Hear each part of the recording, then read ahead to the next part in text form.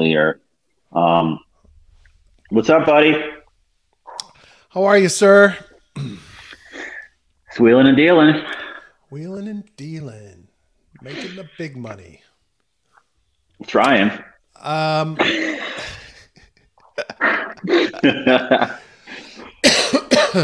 let's see. Well, we got a lot going on in the regulatory front, but let's get to that in a minute. DeFi Llama aggregator added Canto, which is Ooh. cool. And so I did a little swap, which went well. But what was interesting, where the fuck is that link? What was interesting was that the trade went through something called Yield Yak, which I had never heard of. Hmm. And let me get this screen open. But it worked beautifully. And there was only one choice amongst the aggregated choices, but it was good. It was very good. I'm glad to see it. I'll use that. I'm happy for DeFi Llama to make a little money if they do Hmm. off of it, and I'm still getting the same amount. All I did was an unwrap of like 100 W Canto just to see how it go, but it went beautifully. I have no idea what Yield Jack is though, so I want to find out. I've never heard of it. It must be a new Canto project I don't know about. So let's see if we can find it out. So yesterday we were not here, but there was some news. There was some news on the regulatory front in a couple of places. First, Brian Armstrong, CEO of Coinbase, talking about that the SEC is trying to get rid of staking in the U.S. for retail customers. Well, of course, when you're Gary Gensler and your retirement plan is to be the middleman for institutional and crypto, you're gonna try to get rid of it. It's just fucking ludicrous, but here we go.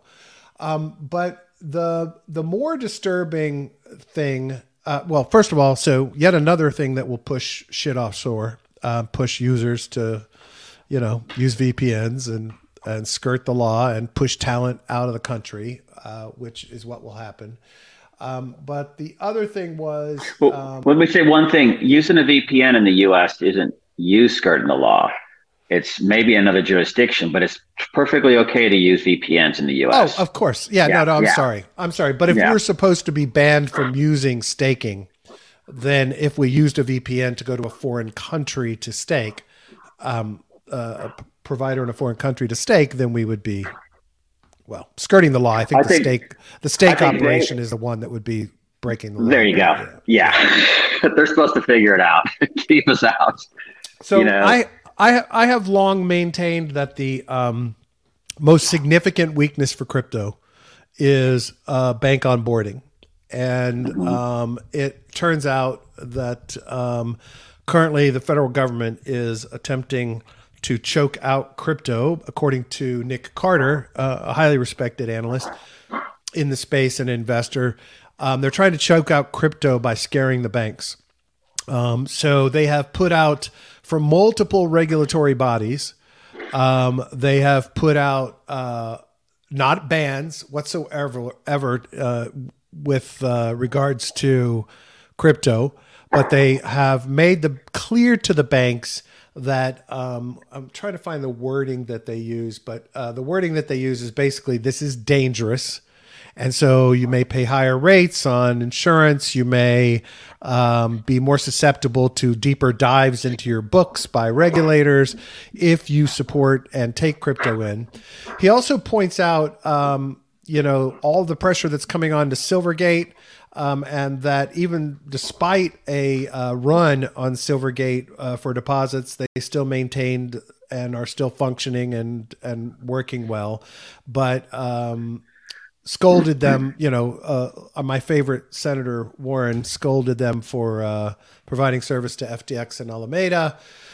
One of the most active banks, Signature, serving crypto clients. It's announced its intent to have deposits ascribed to crypto clients. In other words, they'll give customers their money back and then shut down their accounts. They'll draw their crypto deposits down from $23 billion at peak to $10 billion. The FDIC and OCC released a joint statement on the risks to banks engaging with crypto, not explicitly banning banks' ability to hold crypto or deal with crypto, but strongly discouraging, here it is, them from doing so on a safety and soundness basis. And evidently, all of the regulators are using those words, safety and soundness, in their decrees. The Metropolitan Commercial Bank, one of the few banks that serves crypto clients, has announced a total shutdown of crypto asset related vertical. Silvergate stock fell to a low of $11.55 on the bank run, and insolvency fears having traded as high as $160 in March 2022. Binance announces that due to a policy at Signature Bank, they will only process user fiat transactions worth more than $100,000 for U.S. customers.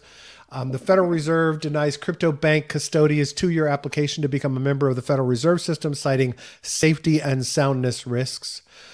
Kansas City Fed branch denies Custodia's application for a master account, which would give it the ability to use wholesale payment services and to hold reserves with the Fed directly. The Fed issued a policy statement discouraging banks from holding crypto assets or issuing stablecoins and broadens their authority to cover non-FDI insured state-chartered banks, a reaction to Wyoming special purpose depository institutions like Custodia, which can hold crypto alongside fiat for its banking customers. National Economic Council releases a policy statement not explicitly banning banks from serving crypto clients, but strongly discouraging banks from transacting with crypto assets directly or maintaining exposure to crypto depositors. The DOJ's fraud unit announced an investigation into Silvergate. Binance suspends USD bank transfers. Fed statement is entered into the Federal Register, turning the policy statement into a final rule with no congressional review or public notice and comment period. And Protego and Paxos application to follow Anchorage and obtain full approval to become national trust banks are still outstanding past the 18-month deadline and appear likely to be eminently denied by the OCC. Yeah, one of the things about Silvergate, I didn't realize that they had gotten a like $4.7 billion bailout. In that run. I did not either. Yeah. Yeah. I just saw that yesterday. And the stuff with Custodia, it's what we talk about also. It's about, having the Fed window or being, we talk about like the Fed balance sheet a lot and how they're letting the bonds and stuff roll off. The ones they use for quantitative easing, those balance sheet assets are shared amongst all the banks that have Fed window accounts or Fed accounts. So they want to keep them out of that. And I think it's all about the volatility of the assets, let alone, the fact that all the institutional guys are still in. They seem to all be really focusing on the retail side. And, look, we know both sides of that argument. People should be able to do what they want with their money, number one. Number two, there's a lot of hucksterism and, hustles going on in the retail facing side. So, what is the majority of that? I don't think so. I think the majority is pretty sound stuff, and it's pretty, should be up to the individual to decide. But they seem to be really focusing on that right now. And as you said, on the retail side, and then with the crypto businesses, kind of shutting them down from being able to get, these are ones that get funded by, say, VCs and go set up a bank account. And maybe they don't even have any crypto, but they're still getting like, restrictions because they're in a crypto business. Yeah. And I don't know if it's just, this has been a tsunami that's built up over the last couple of years, or if this is just, something just pulled the trigger over there, but there's definitely something afoot. Nick says that, there was an original policy called choke point, during the Obama administration that attempted to stop gun manufacturers. It essentially was attempting to debank gun manufacturers and some other industries that they didn't like. Porn, porn. And gambling, online gambling. And so what they did then was they explicitly forbade interaction or with I can't remember how I phrased it, but the bottom line was the way they did it then was much different than what they're doing now. What they're doing now is basically saying, well, if we just put enough pressure on the banks, then they're not going to be able to operate whatsoever in crypto because they're going to lose money. My gut tells me that there will be a couple of them that say, fuck it, if I have to pay more, but I can have, $100 billion in deposits. Yeah. If I can have all that business, I'll be the one of maybe 3 that remain in the US that are willing to do business in crypto until there's a full ban. And I think what he intimates is they're making it so they don't have to do anything from Congress, right? That when they do these federally administered regulatory body policies like this without explicitly banning, so it's difficult to have a court challenge to it, right? You can't, nobody can actually sue because there is no policy saying you're banned from doing this. And without Congress having to take action, so congressional people aren't putting their asses on the line, voting against or for whichever way their constituents would be opposed to it. This is a way to choke it out as much as possible without having to take an action, without the courage of setting regulatory policy. And I tend to agree. And like I said, I've always said that the greatest weakness for crypto is this onboarding of banks. Now, here's the crazy fucking thing. And we talked about this before, and Sean has talked about this before with us. Look, we have all of these currencies, right? And we have all these users, and we have some level of merchant adoption in some places. But the crazy thing is we have stable coins, we have inflation coins, yet nobody in this industry has made a concerted effort to actually go out into the world of merchants and focus on a niche or focus on a vertical and really make payments a part of being a merchant, right? Being able to accept it easily at retail, being able to accept it easily online. It's still, a difficult process and a difficult process for people to grasp. But if people realized that they didn't have to pay 3% to Visa anymore, and people realized that they could have instant money in their hands and they could actually then have other merchants they could spend it with, part of the circumvention of this problem is really that we have done a shitty job in crypto of getting it to be used for actually spending money. And that, to me, is our greatest failure as a community, is that we haven't done enough with our buying power to push people with whom we do business to accept it. Right. And that doesn't mean, big international corporations are probably not going to adopt it wholesale because they risk regulatory scrutiny as well. But, getting your local favorite store to accept it might be something that's a little bit easier, but we need a path to that. So to me, look, this problem isn't going to be solved overnight. It's a massive problem. But it certainly seems like, the Biden administration is making a concerted effort to try to choke it out. Well, it was interesting though, is, I was talking to some people this morning. I'm in DC right now, and the international stuff, remittances to international, to third world, other countries outside the US, they're all for that, because it lowers the transmission fees. It's kind of like the example of the UN using Stellar to pay aid workers in Ukraine. It goes straight into the individual's wallet. It doesn't go to some organization in Ukraine or any other country where, there's usually a slice off the top, Western Union, let's say. They're all for that stuff. I think they're just really trying to, like you said, because there's not the user adoption, that it's easier to choke this off. And I think they just have gotten overwhelmed with, all the FTX stuff, all the Terra stuff, all the, all the other, there was another, the Celsius stuff. I think that's kind of gotten them to where they're like, this just doesn't make sense. And then the other thing is that, when you're soon going to be able to get 6% interest on your cash deposits at a bank, all of a sudden, most of crypto's grown up with 0% interest on bank deposits, or very, very low. Right. And can you generate yield in a safe manner that's greater than 6%? I don't know.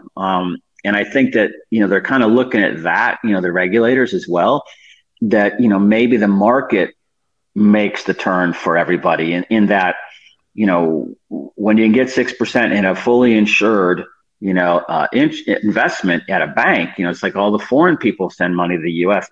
specifically because of that reason. Even though the cap, it says 250,000, even when it was 100, they were paying out, $1 billion deposits. I mean, they do not stop at 250. They have never stopped. Right. Banks they've honored the full amount. Right. So that you're going to get your money. So I think the issue here now is, when volatility ceases in, in some of the major ones, when it becomes more stabilized through more usage, like you said, then are you going to be able to get yields that exceed 6%? Is it just Right. going to go to like, particularly stablecoin yields? I mean, I was talking a lot about USDC, and it seems that, um, you know, it was from what I heard, it was a confluence of sort of, SPACs and crypto that just set Gensler off basically, so that their stuff would never get approved. But their whole model of building this ecosystem and everything of DeFi and yield farming, with USDC, I don't know if it can beat 6%. Well, maybe So, not. Yeah. I mean, maybe the fun stuff that we do can beat it, but Sure. we're not putting the college savings into it, or the No. No. the mortgage or anything, or the rent or whatever. And some people are, and I think that that's where they're only seeing those cases. They're not seeing the successes, so to speak. Right. And obviously they aren't. And what's interesting is, I just posted up the interview I did with IPOR, which is trying to basically bring LIBOR to DeFi. Those are the kinds of things where interest rate swaps and mortgages and everything else can come into crypto. And I think there are going to be opportunities. Who was it the other day I saw was trying to do weren't we talking about the other day on chain for the bond market? Oh God, what the hell was that? I know we talked about it a lot. I just can't remember who the player was. I can't either. Anyway, so we'll start to see some of those come in here, and then those become, from what my perspective is those become use cases for the power of what the blockchain can bring to the financial protocol. Yeah. But me, I also advocate that we should flip this conversation and make it about the transparency and security and safety that blockchain and crypto could bring to finance and solve a lot of the problems that exist now currently in the system. Also reducing the cost of enforcement dramatically and the bureaucracy administration around that, et cetera. But, I'm not in charge of government lobbying for crypto these days. So. Yeah, no, yeah, that's a really good point. And I did have some conversations where people were talking about, that there's there seems to be in the policy circles that they're talking about that nothing's really truly decentralized. That, because I kind of brought up the point about, FTX and all the other stuff, that they were centralized plays, marketed as crypto plays to traditional finance players. And then we got into a discussion about decentralization and that there's always someone who has, can influence that.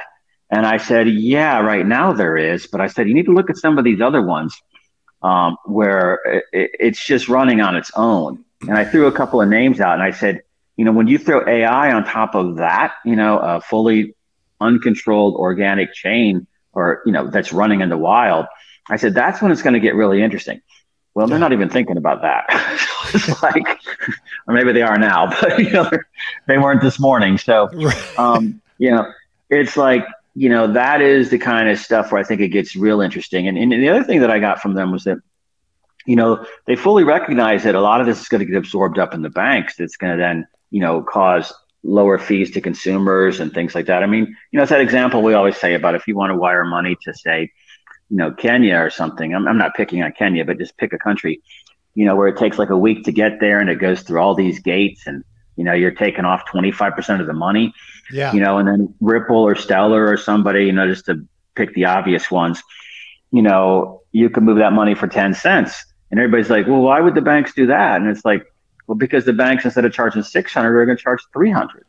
And, so the consumer saves, but at the same time, the bank's gross margin on that transaction went from like, 20% to, 95%, let's say. Right. So it's a win-win for both sides. So they're recognizing all of that. I think that they're just, really worried about contagion leaking from this into the, fiat system. And of course, I don't know if that really can happen, at levels that would really damage the system. I mean, look, FTX, what did it really do? Yeah. Exactly. It didn't take any, it took out Gemini and Genesis for a while and DCG, but those will all recover. Yep. I saw Gemini settled up with Genesis in bankruptcy court. So, I mean, after all the hullabaloo and notes and angry letters out in the public and this and that, everybody was in bankruptcy court at that point. Even Yep. the Winklevi were in it, even though they were Yeah. bitching about it. So, and I don't know the terms, but I think they were made whole. So, the Gemini earned people. So, you know, it didn't really contaminate the system, I guess is what I'm trying to say. Right. And Right. then remember when Sean had his chart up last week, not the triple resistance one, but the one, the crypto quant one that showed the institutional money in BTC. Right. Yep. And that's been basically a flat line for the last couple of years. I mean, they haven't dumped. Yeah. So, again, it didn't contaminate or contagion into the system at that point. So, hopefully it's not as draconian, or it's going to maybe get the cream to rise to the top. I don't know. But they're also fully aware that crypto London's an alternative, as is Hong Kong now, Right. with their Absolutely. attraction program. So, they don't seem too worried about that because they think that the quality stuff will just figure out how to play within this new rule framework, I guess. Um, and then eventually, it'll be, I guess, when it's less volatile, it'll be in the deposit side of the banks, not just fiat stuff. So a lot of work to do, obviously, and a lot of Yeah. downside to come. But, it's kind of one of those things you definitely want to be careful right now if you're, because, they are looking at software developers Yep. involved, and that was confirmed. So, I think it's, but they recognize that there's limits to what they can do Yeah. at that point. So it's a I had a secondary call. target. I had a call today with a project that I've interviewed in the past, with a really cool product. I don't want to name them right now, but they developed a system that could be interpreted as investment advisory in some way. And so they have paused their product and are pivoting their company away. They were in the middle of raising a round and killed the round, because they'd gotten some bad advice from attorneys originally, hadn't gone to securities attorneys. Anyway, they had then since gotten better advice, which was, kind of what you're doing is very hands-on and could be interpreted as securities violations. And so they're moving out of that. But, as the developers, they deployed smart contracts that theoretically could have been completely automated for the strategies that they were putting forth. But they just really felt like there was the walls might be closing in on them. And so they decided to bail on what they were doing. So it does have an impact, and it does scare people. And that's what they want to accomplish, is they want to scare developers. The problem is they're going to scare developers. They're going to scare talent out of the country. And there are going to be countries that say, hell yeah, get on over here. We'd love to have a base of financial developers who can create the next generation of financial applications. Yeah, you're absolutely right. You're absolutely right. Sean said, "You're welcome back to the Empire. We won't hold your mistake of leaving against you that much." It makes me want to pull up the song from the music. No, the song from the musical where it's the king singing. London. No, I don't know. You'll be back. Oh my God, I'm drawing a total blank. Hold on. I got to pull this Maconda? up. No, from Lion Hamilton. King? From Hamilton. Oh, Hamilton. Got it. Okay. Anyway, it reminds me of the king singing "You'll Be Back." It's a funny song. It's one of my favorite songs from that musical. Anyway. It reminds me of the song, what is it? London's Calling, It's Calling My Name. I think that's The Clash, right? Yeah. I mean, Sean would know, but that's where it's going. And, look, there can be two sets, like we talked about before, the geofencing or the deglobalization between, fully on, regulated, and then London serving kind of like as a crypto hub. Yeah. They're still very accommodating for. I told you the story when I was there a couple of years ago for that client that we both did a little work for. When I met at Hogan Lovells conference, the British Council people, and one of the ladies there, she's like, why don't you do it in London? There's only one regulator to talk to. And, you basically go sit down with them and they eyeball you and see if you look trustworthy or not. And, you talk to them for a couple hours, and then they say yes or no. But I made the rounds. I went through the London mayor's office, and ended up a couple of law firms, and ended up there. And they were like, I was like, everybody's already here already. They're all in Cambridge, and they were like, no, British jobs, great. Do what you want, just don't do any offerings. Exactly. Like that. Yeah. Exactly. So they're much more wide open, and London's a great place too. So I could see a lot of stuff heading that way. It's only a 5-hour flight from the East Coast, unlike Hong Kong, where it's a all day thing. Is that you? Is that you dressed up last night? I'm playing this for Sean. Oh. Not a price that you're willing to pay. You cry in your tears, you hurl in the sea when you see me go by. Is that King George or somebody? Yeah. It's right after U.S. independence, and in the musical Hamilton, he sings this song, "You'll Be Back." Remember, despite our estrangement, I'm your man. You'll be back. Picture Sean singing this. Yeah, we got it. Sean's got to start wearing that hat, that crown, or whatever for the show. Why won't it let me stop? It won't let me stop sharing it. There we go. We need a powder wig for Sean. Now I'm going to have to go fucking edit the video because YouTube's going to block it. Oh. Fuck. Shizzy said, BYN Mellon is a hero. Came out and said crypto is here forever. Oh, that's fucking great. I hadn't heard that, dude. Yeah. Oh, shit. Really? Yeah, those guys are players. I mean, I remember when Chemical Bank merged into them, and I knew like the family that owned Chemical Bank. I mean, well, I don't want to say anything negative, but let's just say they were a little high strung. But I mean, I don't know. Sometimes, those families that have been around for generations and generations, they get a little. Look at that. I didn't even see this. Go ahead. What were you going to say? No, I was saying they get a little erratic. But yeah, no, these guys are always on the edge. Well, there's the one. That's the one we were talking about, right? The one that says, fuck it, I'll own it all. Give it all to me. And those guys are, they're super connected, in a Thanks, Shizzy. Back room, wood paneled cigar kind of way. So that's a big move because that's the old money bank, basically. There you go. Well, I tell you what, I've been having banking issues with one of our companies for quite a while, with good old Bank of America. So looks like I will be taking a look at BNY Mellon.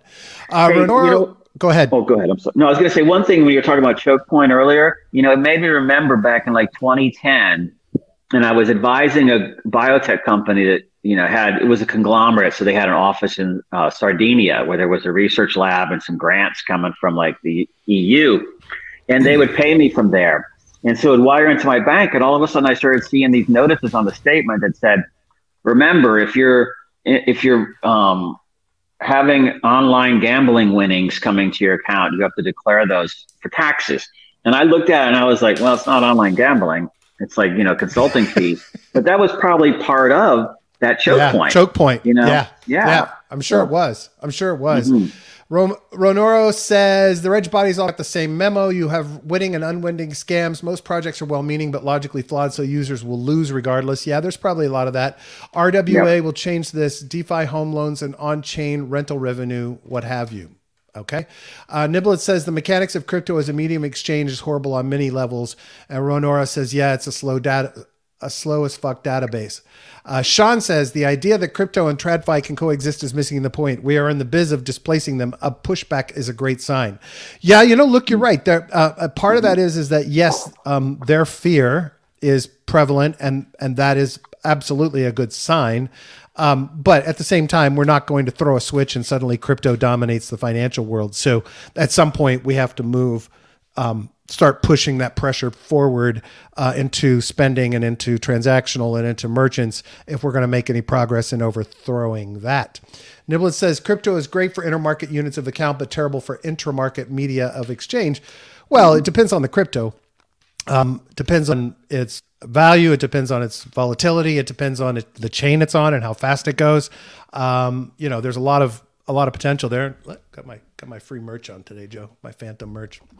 Oh, cool. Yeah, Romero says the real fun is in the trustlessness, transparency, and financial decentralization. I totally agree. But at the same time, there is a ton of potential on the medium of exchange. Shizzy pointed out it was Hamilton. Eamon said, love Hamilton. So dang good. Great musical, by the way. If you've never seen it, it's awesome. Euphoric said there was a good article on CoinDesk today about how useless the FCA is. It needs desperate reform before London can become a crypto hub. Check it out, man. Niblet said Pittsburgh. Is it crypto? Is that BNY Mellon? Is that where it's from? Oh, I don't know. Is that where the BNY Carnegie Mellon's Mellon. from, Niblets? Yeah, Bank of New York is the part of it, and then Mellon would be part of, from Carnegie Mellon, which, I don't know if anybody knows this story, but, Chuck Schwab, the way Chuck Schwab was created was JP Morgan sent Chuck Schwab up to Fuqua, who was, I think, Carnegie's, right-hand man, and Carnegie Steel in Pittsburgh. It was the billion-dollar corporation back in the day, the biggest in history. And he went up and met Fuqua on the golf course, which I think was Central Park at that point, and, pitched a deal, and then they bought it. So his finder's fee was so huge, he could go start up his own bank. But, there were underground train that would go uptown. It was like, it was farmland, basically. But that's kind of how they all came together between like New York and Pittsburgh. It was Pittsburgh, Carnegie was making all the steel that built all the U.S. cities. Aha, very nice. Shizzy said we should organize a protest outside of the SEC with a bunch of headless cocks. Lunchtime. Shizzy so wants us to do that. I promise, Shizzy, I'm going to check out the AI and see what I get out of it for headless cocks. We'll get something going, hopefully, because I love that. Well, we'll make the legendary. I guess we'll call the legendary. Maybe it'll be Chubb. That's good. That's very good. For those of you that have missed Monday's episode, I happened to be out and about in Miami and saw these roosters/cocks for sale, and told the story that in Miami, if you live in an area where some particular religions are practiced in the Caribbean, Santeria, that you will wake up on the weekend in the morning with a headless cock in the intersection near your home. And I happened at one point in my life to live behind a house in my first marriage that had normal rituals on the weekend for Santeria. So we always had a beheaded rooster in the intersection. Was your wife like a high priestess? She was not. Or I might be a headless cock. Or have one.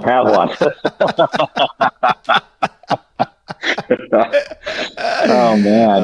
Shizzy, I need this NFT. It's all I can think about. Okay, dude.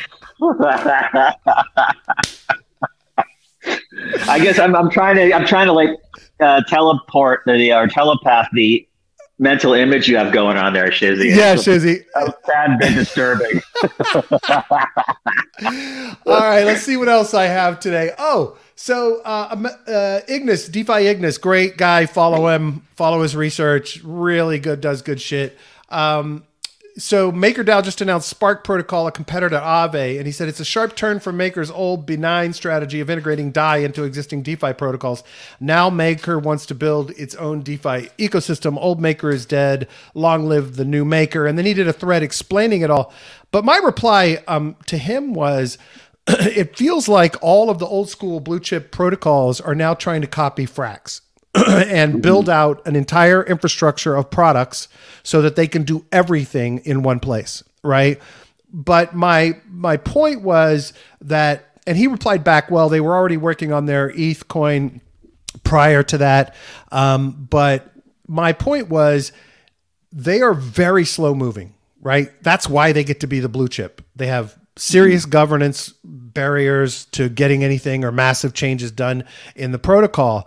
So they are going to be very slow moving, and biz dev for them is going to be very difficult and slow moving. Whereas Frax is a frigging biz dev machine, right? Yeah. So right now, speed to me is more important in the general DeFi ecosystem than being the old blue chip. Now, that is not to say that Maker can't advance dramatically over time and they will be very attractive to TradFi, right? They'll be very attractive to institutional money coming into the space because they are a blue chip. They are stable. They do have a slow governance process, right? So I'm not trying to downplay what MakerDAO can do, and I think they're making the right strategic moves and building an ecosystem around their project. But the Ronora says BizDev is super underrated in crypto, and I totally agree. And Joe and I talk about this all the time.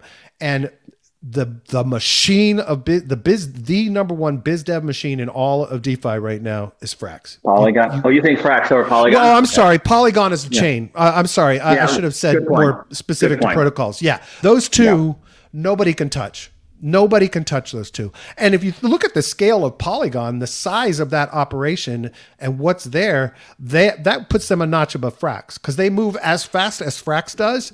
And they are a much larger organization with much more regulatory pressure than Frax has. So I would say, Joe, that I would probably put Polygon number 1 in all of crypto and Frax number 2 in all of crypto for BizDev. I can't think of anybody else that cranks the way they do, man. You're right. Absolutely. I mean, I love, that's what USDC is trying to copy is Frax's model. Yeah. And it got all shot down. But there was something else I was going to say. I saw a clip when I was getting off a flight this morning. I didn't get to research it, but that Aave has just issued a stablecoin today. Well, it was supposed to be coming out. I don't know if it's out yet or not. Is it? Let me check. I thought it was in one of those like market news feeds in Telegram where they just send like. It's coming. Let me see. Because you were talking about, I saw Aave up on the screen there. I think it's GRO maybe, or what? I can't remember. Yeah, it is Grow. Here it is. Oh, no, Go. GHO is now on. Oh, it's on test. Oh, that was 3 hours ago. It's on testnet. Okay, got it. Early. So it's not out yet, but coming, I guess, soon. So I'm wondering how many more stables are coming into the space. It's kind of one of the issues that the regulators are really looking at, obviously. Yeah. But I get why. I can see now a market for all the stables, where it's pairings on stables and capturing yield, or it's the gate to all these massive protocols. Or maybe all the yield farms, maybe I'm trying to remember, I haven't been on Aave in a while, but I was always just, staking and borrowing there. I don't remember big yield farms on Aave. Maybe it's changed since, a year ago or 6 months ago. No. Okay. No, I don't think so. Maybe they're thinking about pairings, things like that, like USDC was. Everybody, to your point, everybody's copying Frax. Yeah. Ronora says Web 2 companies are typically 30 to 40% salespeople. Crypto, it's like 10%. And he says saying this as a BD in the space. Dude, it's like so critical. Absolutely critical. You know what? That's why I was so excited about Phantom when we were at Quantum, because I think that team is gearing the fuck up for full court BD BizDev. And if you watch Juan on Twitter, man, he is so aggressive. Like, really happy to see what he's doing because he is aggressively leading the marketing over there. And I think that will influence what the BD team is doing over there. So they're all doing a really great job. Everybody's gearing up. Resources are allocated. So I'm hopeful for them as well. Niblet says, does DAI need to build out use cases because as a stable, USDC/USDT might be reaching a tipping point as the de facto stable standard tokens? Most likely it does need to build out use cases and have more uses permeate the ecosystem. And certainly I would prefer DAI over USDC and USDT as the de facto standard. But I also don't have a problem with Frax having the standard, but Frax has a lot of dependency, just like everything else in the space, on USDC. So, that was, talk about a strategic fucking error. It was everybody sucking up to USDC from the beginning of DeFi summer and making it the de facto standard. That to me was just colossal fucking lazy ass. That was kind of that lazy ass, well, it's there and everybody's using it. It's got the liquidity. So I'm going to do it. And then I'm going to do it. And then I'm going to do it. And then they just built on that momentum and it was impossible to get out from under. And now we're kind of fucked if we truly want something more decentralized. So, well, what's interesting about that is, remember all of those at the beginning, there was always questions about what's backing the assets. And yet both of them, USDC and USDT now are 100% backed by U.S. Treasuries or cash deposits. There's no commercial paper in there. So they've kind of cleaned up their act. But the USDC mission, as communicated during that period when everybody was signing up to them, was getting to that big ecosystem with yield farming and everything else. And now they're not going to get, I don't think they're going to get there because, I don't know if this is, I saw this information in PitchBook, but, there was a big deal at the end, another big raise at USDC. I want to say with Concord or somebody. It was a reverse merger into a SPAC with some other element to it. And, I didn't realize, but somebody else I know was advising the Concord side, and that deal got shut down. And I think that was the SEC shot it down completely. Probably. So I think there's a lot of open space for new stables to come into play. And I think the market's looking really good for Frax. Yeah, I agree. So Niblet says, so USDC is like the Windows of crypto. Yeah, with full spyware. I just read a post today about somebody did a study on with Wireshark showing how much telemetry is built into Windows out of the get-go now. Like everything is phoning home. Marketing agency, marketing data phoning home. The second you turn on a Windows machine out of the box today, it's a fucking mess of spyware. Euphoric said, MakerDAO are creating an Aave4 called Spark. Yeah, man, that was the originating tweet that we were talking about that Ignis DeFi had written about Spark, and that keyed us off. Tokenized Treasury, Ronora says, tokenized Treasury securities will go a long way to improve DeFi native stables. Yeah. Calling USDC crypto is missing what crypto is. Yeah, totally agree. Yep. Totally agree. Absolutely. Totally agree. So Shizzy gave us our segue because I already had this one loaded up because I have a bunch to say about this. So yesterday, he said, I highly recommend the Bankless podcast from yesterday about Canto with Zach Cole. I'm not a huge fan of the Bankless guys, but it was really good. So I am going to say that Zach did, out of a scale of 10, I give Zach a 5.5 for his appearance yesterday. And that's not Zach's fault. That's because he was nervous. You could tell by the way he was spinning around in the chair. And he wasn't thinking about the core messaging of Canto when he was speaking. And so I tweeted yesterday and said, hey, Canto folks, love all the attention we're getting, but we really need to get our messaging together. So I'm actually, I've exchanged some messages with some of the core contributors on the team last night with some of my thoughts on the messaging. But what Zach did well was he countered the Bankless boys who were bashing Canto on Twitter and said, I'm a fucking Ethereum OG. I helped build Ethereum.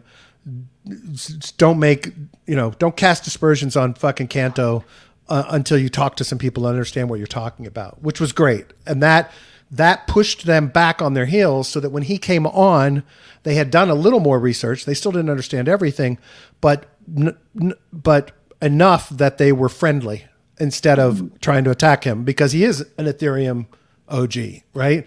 And so Zach. Zach. Zach is? Okay, got it. So the conversation, and I recommend everybody listen to the conversation. The conversation went very well. The boys were positive. They were feeding him, positive points about Canto, what its purpose is.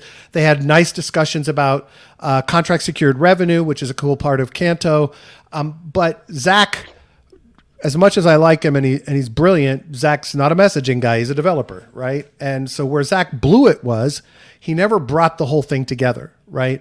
So they start the conversation off talking about contract secured revenue. Well, contract secured revenue was just added to the protocol. And contract secured revenue is where if you deploy a smart contract on Canto and you don't charge fees, then you get 20% of the gas fees that your contracts generate, right? So if you agree not to charge the users fees, if you agree to do that, then you get 20%. Well, first of all, he never clarified that it was contracts that don't generate fees. Secondarily, everyone that talks about this as a subsidy when, technically you could maybe define it as a subsidy, but when you're going to go out and message about something, you should be messaging about what it really is. And what this is the elimination of rent seeking for the contracts that choose to take CSR, because it allows you to not charge fees but still generate revenue. And here's the beauty of it. It's market-based. So the best contracts, the best tools, the best dApps are going to get the most use, which will get the most gas, which will make them the wealthiest from a revenue perspective as a contract. So it creates the right incentives to help and protect consumers, users, retail people, whatever, without fees, and to also, support the ethos of this network. So CSR is an augmentation of the ethos.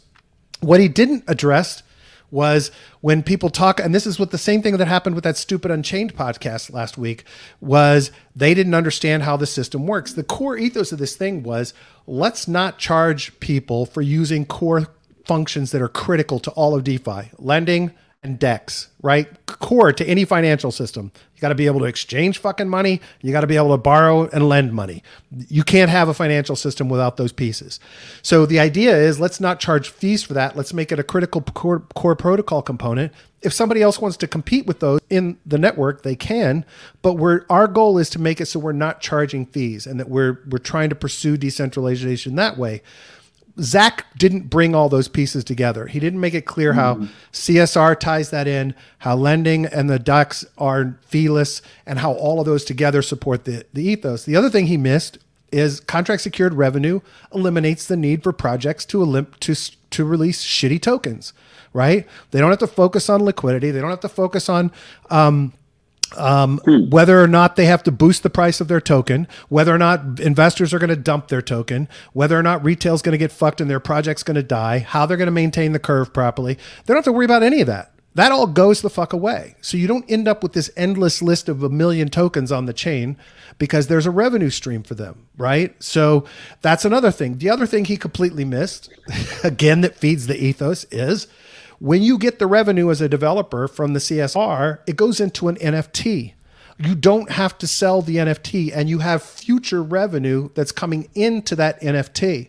You can borrow against that NFT and never even probably have a tax implication. Talk to your tax attorney. I'm not a tax attorney, but reduce your tax liability potentially, depending on the country you're in, because you're borrowing against future revenue that comes into the NFT. So you don't ever have to give up that revenue. You don't ever have to sell it, but there are going to be a lot of things that can be built around these NFTs. The beauty of it is, if you need to hire another person onto your team, you can borrow against the NFT and the revenue stream that you have, or the revenue that's already collected in it, and you can hire people. If you wanted to start a sister project, you can get funding to start the sister project. So all in all, it creates a flywheel effect that feeds each other. And so my whole point with Zach was, we just have to learn how to be more cohesive about messaging. And I'm obviously not the head of marketing at Canto. I have no role in the core team of any shape or form. But people have to learn. This is true of any protocol, any project, any chain. You got to learn to stick to the ethos of the messaging. So quick. No, that's a really good synopsis. 3 key things. I guess my question would be, when you borrow against the future earnings or future revenue, kind of like the bank equivalent would probably be like factoring or something. Do you pay that back, or does the payback come from the future revenue? Come from the future revenue. Well, it depends. Okay. People will be able to build it any way they want. So what I expect is that people are going to build protocols that take advantage of those NFTs, right? So there'll be new protocols that spin up that are earning gas fees, earning their own CSR revenue in an NFT, that they'll be borrowing protocols. Maybe there'll be trading protocols. Maybe there'll be betting protocols. Who knows? But also what's cool is a whole bunch of derivative stuff you can do there to lever up things. But at the same time, what I like is that it allows you to have a cheap source of, financing, like you said, so you don't have to issue a token. Right. I guess the only dependency then is you are dependent on the Canto token then. So if anything happened to that, it takes down everybody else. But one other thing I wanted to ask was that with the share of the gas fees part of the model, when as far as protocols that don't charge the users, what constitutes charging the user? Is it just transaction fees or percentages? Yeah, it's like when you go to DEX, and they charge you 0.051 fee. Yes. That's gone. There's none of that. Okay. Now, if you wanted to start a DEX on Canto that did charge fees because you think you have superior platform, superior product, whatever, you're free to do that. Nobody's blocking fees on the chain. Yeah. Right. It's just they are encouraging people to build things that don't charge fees because you will get that 20% of revenue.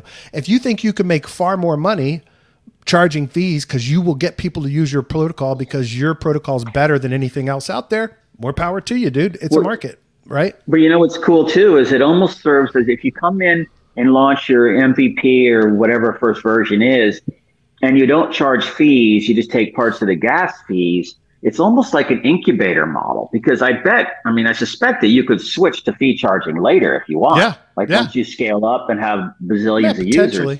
Yeah. So that's pretty cool too. And finally, because I don't know as much about it as you do, and how does like the gas fees compare to say Polygon or Phantom? It's cheap. Yeah, it's cheap. It's pennies, So Canto has to grow a lot it is growing a lot, but it has to grow a lot more for it, that 20% to be worth a lot, right? But, the beauty of it is if they do against future revenue, you may say, okay, I'll give you a loan against a year of revenue, right? Instead of a month of revenue. So, but it's like Polygon level, Phantom level fees.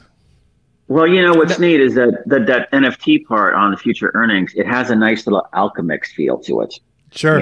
In that you're borrowing against the future, which auto pay I like. And you don't have to go like find yield to pay it off.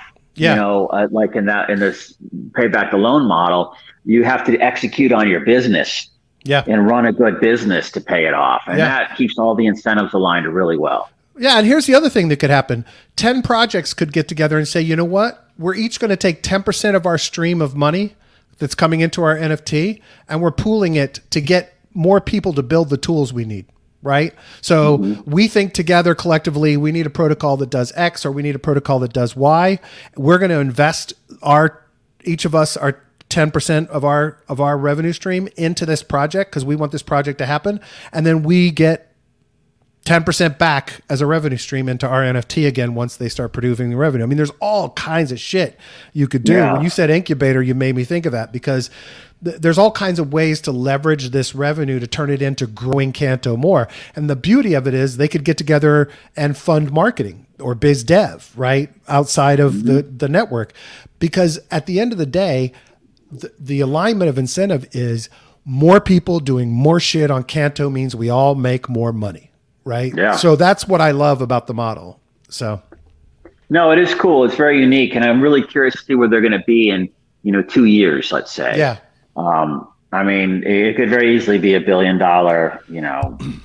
valuation, let's say, if they execute. Yeah. I mean, look, number 5 in trading volume right now, 6th or 7th in TVL. No, lower than that in TVL. I think it's 13, 14 in TVL, somewhere in there.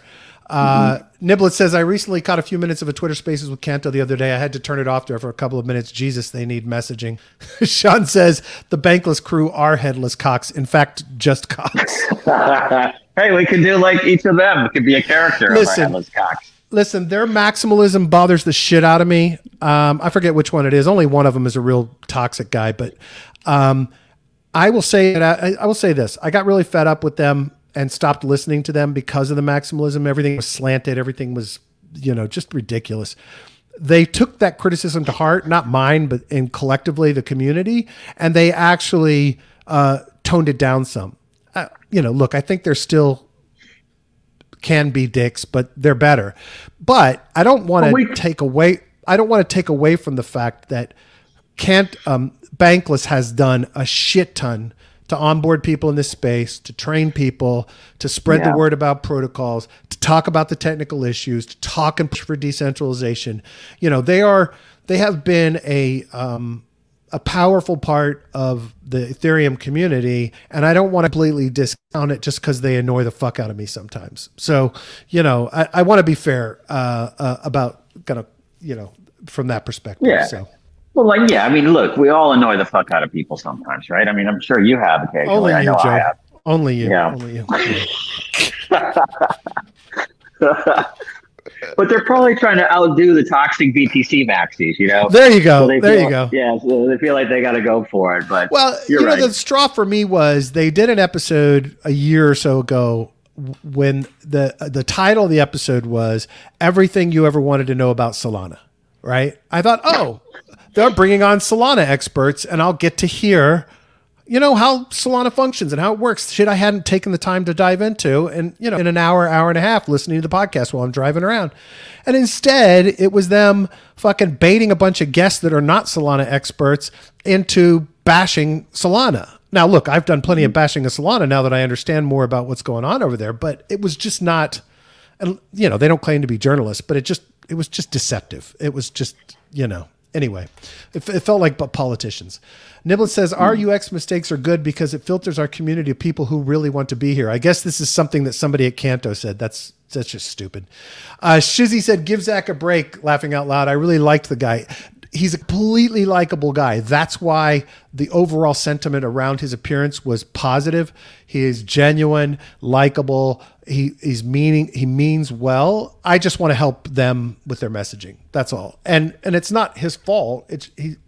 No one's ever said, they've never gotten together because they're not a centralized entity. Nobody's ever gotten together and said, okay, here's our talking points for today. The president of Canto has declared this is what we will discuss today. So people that don't have experience doing this don't know how to bring those messages together. So yeah. Niblet says transaction fees around about 0.70 Canto, and Canto's at 0.6 cents each. Niblet says, as a long-term investment, is it better to hold straight Canto and avoid the impermanent loss, or LP it with stable note, for example, to yield more Canto to get the IL feelings? So I'll tell you what I'm doing. I can't advise you on what you should do. I am staking Canto standalone in the staking on the website, and I am LPing Canto and Note. And then as I get rewards from Canto and Note staking, the lending protocol, I get rewards from the staking. Every other day, I pour all of it into Canto staking, and every other day, I divide it in half. I do 50% into Canto staking and 50% back into to balance out on the impermanent loss on the LP/lending. So that's what I'm doing, Niblets. May not be the smart thing. That's just what I'm doing. My goal Makes really sense. is to accumulate more Canto. I want to increase how much I'm getting out of the LP, but I don't want to have massive impermanent loss. So I want to stabilize it as much as I can, but I want to make sure I'm always pushing off more Canto into the staking. So, But you're doing Canto with Note, right? Is that what you said? Canto Note. Yeah. So is it Note is stable?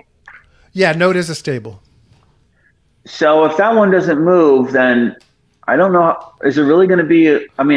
There's a permanent loss on price, right? Like if Canto's pumping or dumping, there'll be a difference in price. And if people are trying to buy more Canto than Note, then there's always a chance of that. Yeah, no, because I'm thinking even if the price goes way up and you get a little bit of impermanent loss, that should net out if it goes the other way, because it's two correlated tokens. Correct. So it's probably not as like when we were doing all this stuff before with ETH and something, or two Plan B tokens together. Those can wildly swing in different directions. Yep. But it's almost the same as, it seems to me, it's more like just staking Canto, but getting more yield for it. Yeah. So it's a good strategy not financial advice, but it sounds like a good strategy to me. Yeah. Niblets, my goal with this is not short-term profits, right? This is not something I'm putting a ton of money into, but I want to stack as much Canto as possible, because my goal is, look, if this experiment works, and, this gets to half of what Ethereum is, I'm a really fucking happy camper, right? And so if it doesn't, it doesn't. I'm not out a ton of money. So my goal is long-term, stack as much Canto as I can. Just keep stacking Canto. So let it Niblet ride. says, question about long-term. Yeah, for me, it's how much more Canto can I get and stake in, earn that 21% on staking while still increasing the amount of Canto I'm getting on the LP lending. That's really the goal. Well, that's how everybody really cleaned up in the last cycle. If you got in on a protocol that survived and did well and really took a run, and you were in those liquidity pools early on, a lot of those were 600% or something. Those people cleaned up. Millions of dollars. Yeah. So, but they don't all do that, obviously. So you got to just try to make some good picks and good bets. And this looks like one to me that is a good bet. In the sense of, because of who's there, who's building, and what they're trying to do. I think it's going to get that same sentiment that you see sort of amongst the BTC guys, the ethos element of that. It seems like it kind of translates that into, what we're going to call DeFi in a way that not many others can do. Yep. From the social infrastructure angle or public infrastructure angle. Yeah, I mean, look, I only own a few, so a $10,000 investment in Ethereum at ICO worth 50 million today, right? Yeah. I mean, that's kind of the longer term bet I'm making. Is, hey, if this goes well, it keeps building, it keeps growing. I like the incentives. I keep helping to promote it. I have an incentive to make sure people know about it. Certainly I hold it. So, take that with a grain of salt. This is not financial advice. You should do what you think is best. This is a massive experiment. Nobody's done something like this completely before. It could all fail. It could crash and burn. Anything can happen. But for me, I'm making a longer term bet. I'd like to just keep stacking it and see what happens. Well, I remember your very first crypto consulting firm. Wasn't that called like Hodl Consulting or something? Yeah. Yeah. So I'm like, there you go. Yeah. That's what you're doing. So, well, look, and other things I'll sell for short-term profit. This, I want to see where it goes. Smart move. I did order a hat. I got a hat coming. I saw that on Twitter. I was like, I can't remember who was tweeting about it, but that looked pretty cool. So, all right. I have a bunch more to cover, Joe, but it's actually let's go past time, and I'm late for a call, so we should probably wrap it up. Let's do it. I messaged him. That was quick, man. It feels like I think we ran everybody off with the Canto talk. Appreciate you guys sticking around. Niblets, Shizzy, Sean, Ronora, and tell me if I'm saying your name wrong, please. Euphoric, I think that's Eamon. I think that's the whole gang. We appreciate you guys being here. We appreciate you all adding to the conversation. It feels like family. We love all of you that are listening at home, on the podcast, in your car, watching on YouTube. Thank you so much. If you are listening on the podcast, please take 2 minutes to go to Spotify or Apple Podcasts, give us a rating and a review, and make sure you're subscribed so you hear about the latest episodes. Please, on YouTube, make sure you rate and review us. It's helpful. Make sure you smash that thumbs up. Joe would like you to smash it. There he goes. And make sure you subscribe and click the little bell so you get alerted about new episodes. We'll be back tomorrow with the one, the only Pub Sean, here to explain to us why we're all going to shit and should sell everything we own. No, I don't know. Oh yeah, that's right. He's back on the Guinness tomorrow, right? Is he? What's today? I think it was that the deadline. What is today? It might not be till next week. I can't remember, but yeah, no, maybe that could be our sponsor, Guinness. There you go. DeFi at the pub. She's a great show, guys. Niblet says, bring on the Canto talk. Love you guys. Everybody have a great day. We'll be back with Sean tomorrow. Sean, I got to send you the link. Sorry, buddy. I forgot to send it to you for tomorrow's show. I'll do that shortly. Thanks, everybody. Have a great day. Joe, have a lovely afternoon. You too, buddy. And we'll see everyone tomorrow. Thanks as always. Bye-bye.